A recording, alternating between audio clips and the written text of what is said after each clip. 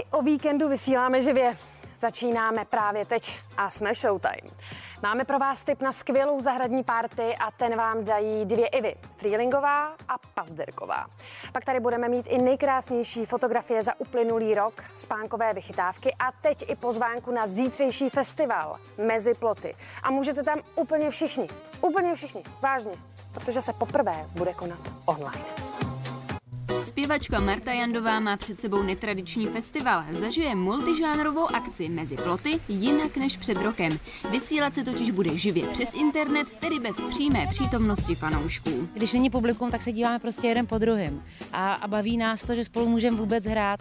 Hlavně jsme vlastně dlouho hrát nemohli, takže my se těšíme na každou příležitost, kdy prostě můžeme spolu něco dělat. Součástí přenosu bude poradna s odborníky ohledně duševního zdraví. Online verze festivalu nabídne desítky interpretů, kteří se pokusí překvapit. Budeme zpívat a hrát vlastně 2 písničky, aby to bylo trošku jiný, tak je budeme hrát v trošku jiném stylu. I když vím, že internety jsou jako přehlcený různýma online vysíláníma, ale tady ten bude trošičku jiný a ta podpora prostě se zaslouží ten koncert. K netradičnímu ročníku akce Mezi ploty se můžete připojit na webových stránkách festivalu zítra od 19:30 a vychutnat si tak nevšední zážitek, který už se nemusí opakovat. Za kulturou se můžete vydat i na Staromák. Na radnici tam totiž jsou k vidění aktuální vítězné fotografie World Press Photo. A Česká republika je navíc první zemí, kam po premiéře v Amsterdamu výstava zamířila. A to není všechno, co všechno můžete na radnici vidět.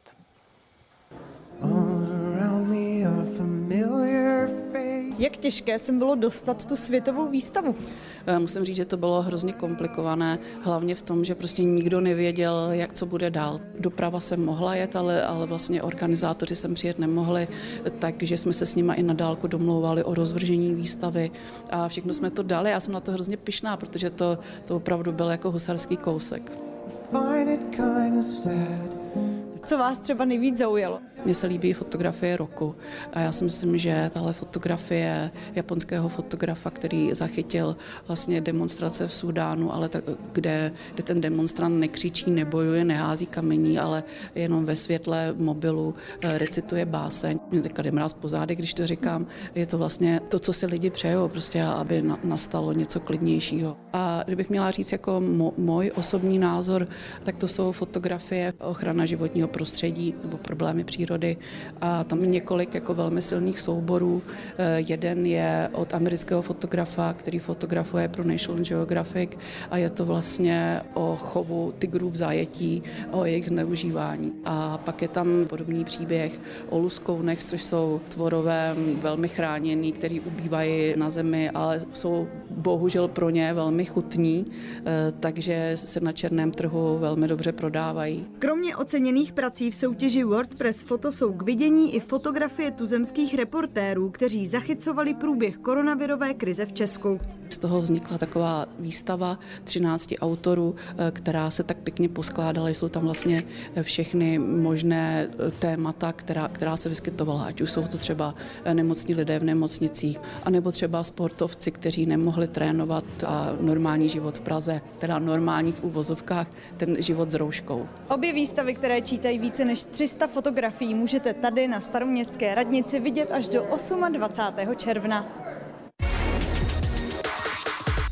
Čas dovolených se blíží a s tím je spojený i výběr destinací. Pokud v tom máte zatím ještě chaos, nezoufejte. Máme tu pro vás něco, co vám pomůže při rozhodování. Showtime se sponzorem pořadu Lesní lázně z Vánovice si pro vás připravili tuhle dovolenkovou soutěž. Vyhrát můžete relaxační pobyt pro 2 osoby v komfortním apartmánu v Lesních lázních z Vánovice. Součástí balíčku je polopenze, koupel s vřídelní solí, masáž zad a šíje nebo třeba solná jeskyně či další sportovní aktivity. Jednoduše, pro rodinu s dětmi nebo i pro jednotlivce je opravdu z čeho vybírat a naladit tak svoje smysly. Tak zabrouzdejte na náš Facebook Topstaru, jak jste zvyklí, a odpovězte na soutěžní otázku, která zní. Základních 5 lidských smyslů jistě každý zná. Věděli byste, jak se nazývají smysly, které patří do kategorie chemoreceptorové smysly? Za A chuť a čich. Za B hmat a sluch. Za C chuť a zrak. Miluju spánek. Je to jedna z mých nejoblíbenějších činností vůbec. A ne, nepřišlo to s mateřskými povinnostmi. Měla jsem to tak prostě vždycky. A možná vás překvapí, že všichni, nejenom já, prospíme dokonce třetinu našich životů. Tak se nabízí otázka, jestli není pak tedy fajn mít ke spánku pozitivní vztah. A ještě jedna otázka. Nebylo by fajn mít právě na tuto činnost také pár super vychytávek? A buďme nároční. Prostě ovládání přes apku, ne? Když je chladno, studená peřina není zrovna to pravé ořechové, nebo peřina se ohřeje, naše tělo také a je nám horko. Co teď? A právě v tento okamžik nastupuje technologie. Už brzy by totiž mohla být běžně k dostání přikrývka, u které si můžete pomocí mobilu nastavit teplotu, která vám vyhovuje. Chytrá peřina má ještě jeden bonus. Umí se sama ustlat. Tahle vychytávka vyjde zájemce asi na 10 000 korun. Kvalitní postel je základ kvalitního života. Říkali to už naše prababičky a měli recht. A co si takhle pořídit rovnou postel, která se dokáže přesně adaptovat na tělesné křivky, po ulehnutí se okamžitě nastaví a vytvaruje tak, aby spánek byl co nejpohodlnější. Adaptabilní postel navíc můžete ovládat i přes mobilní aplikaci a nastavit si tak vše dle vlastní libosti. Tahle technologie je perfektní, ale taky už něco stojí. Za takovou postel dáte téměř 100 000 korun. Pokud si před spaním nasadíte tuhle slušivou čelenku, dáte jí povel, aby začala snímat mozkovou aktivitu během spánku. Pomůže vám tak rozklíčovat spánkový proces. Ten potom navíc můžete rovnou v aplikaci konzultovat se spánkovým expertem. Čelenka, která odhaluje spánková tajemství, vám z peněženky vytáhne něco málo přes 10 000. Taky nedáte bez lampičky u postele ani ránu, tak s touhle vychytávkou pro odpůrce spánku v naprosté tmě budete spát jako zabití. Její hlavní funkcí je to, že svítí, což není u lampiček nic neobvyklého. Tahle ale umí svítit v plomeně, přirozeně i navigačně a speciální rytmus nastavení světla prý navodí nezapomenutelný pocit usínání i vstávání. Tak co, vybrali jste si? Pokud ne, zkuste tradiční meditační hudbu nebo dobrou knížku. Nezapomenutelnou párty nebo hostinu si můžete vykouzlit i uprostřed lesa nebo louky, což vám ukážeme právě teď. Spolu s Ivou Frýlingovou a Ivou Pazderkovou. Co k tomu potřebujete? Hele, nic moc. Pár stanů, koberců, lampiček, židle, stoly, no a především ty pašáky, kteří vám to tam vyseknou, jo. Ale pak ta romantika, jako blázen, se schválně podívejte. Iva Pazderková je nejen studnice energie, nápadů a smyslů pro humor, ale taky velkou cestovatelkou. Přiznala, že s přicházejícím věkem a moudrostí ráda mění kluby a vinárničky za ticho a přírodu. Na ty divočiny, co jsem dělala za mlada, už nemám jako ani játra, ani fyzičku. A teď už jsem divoká spíš v tom, že radši jsem třeba ve stanu nebo prostě někde v bahně. A nejraději herečka cestuje se svým dlouholetým přítelem, se kterým už prošli kus světa. Například japonskou sopku Fuji nebo Santiago de Compostela. To byla obrovská bouřka a já jsem vlastně zjistila, že jsem do té doby nikdy nestanovala v nějaký brutální bouři. Tak to jsem se bála, to jsem ocenila, že můj přítel byl úplně ledově klidný a všechno zařídila. Vyspali jsme se v suchu.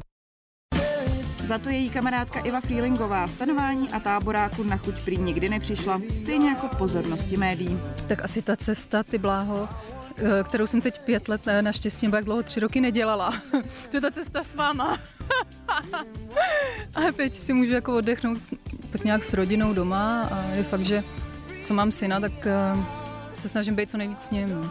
A právě pro rodinu a 5letého Adama se rozhodla, že na čas opustí hudbu, cestování a bude se naplno věnovat právě výchově. A mě z toho jako hrabalo. Prostě bylo to pro mě jako těžký s ním být furt, ale na druhou stranu si myslím, že dostal jako co všechno, co potřeboval. A teď už jako si myslím, že je ten čas trošku víc růst pro každého z nás. Tím zpěvačka naznačuje, že se pomalu, ale jistě rozepisuje a přemýšlí zase o hudbě. A její syn má prý slušně nakročeno fušovat do řemesla kolegyně Pazderkové. Můj syn hraje na klavír, strašně rád se předvádí, což už po mně jako není úplně, protože to zase jako... A je takovej jako, že vtipnej a já si myslím, že bude dělat asi nějakou stand-up komedii. Tak se asi za pár let můžeme těšit na nový talent mezi komiky.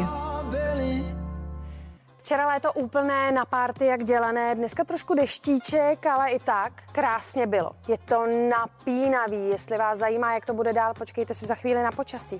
Hezký večer.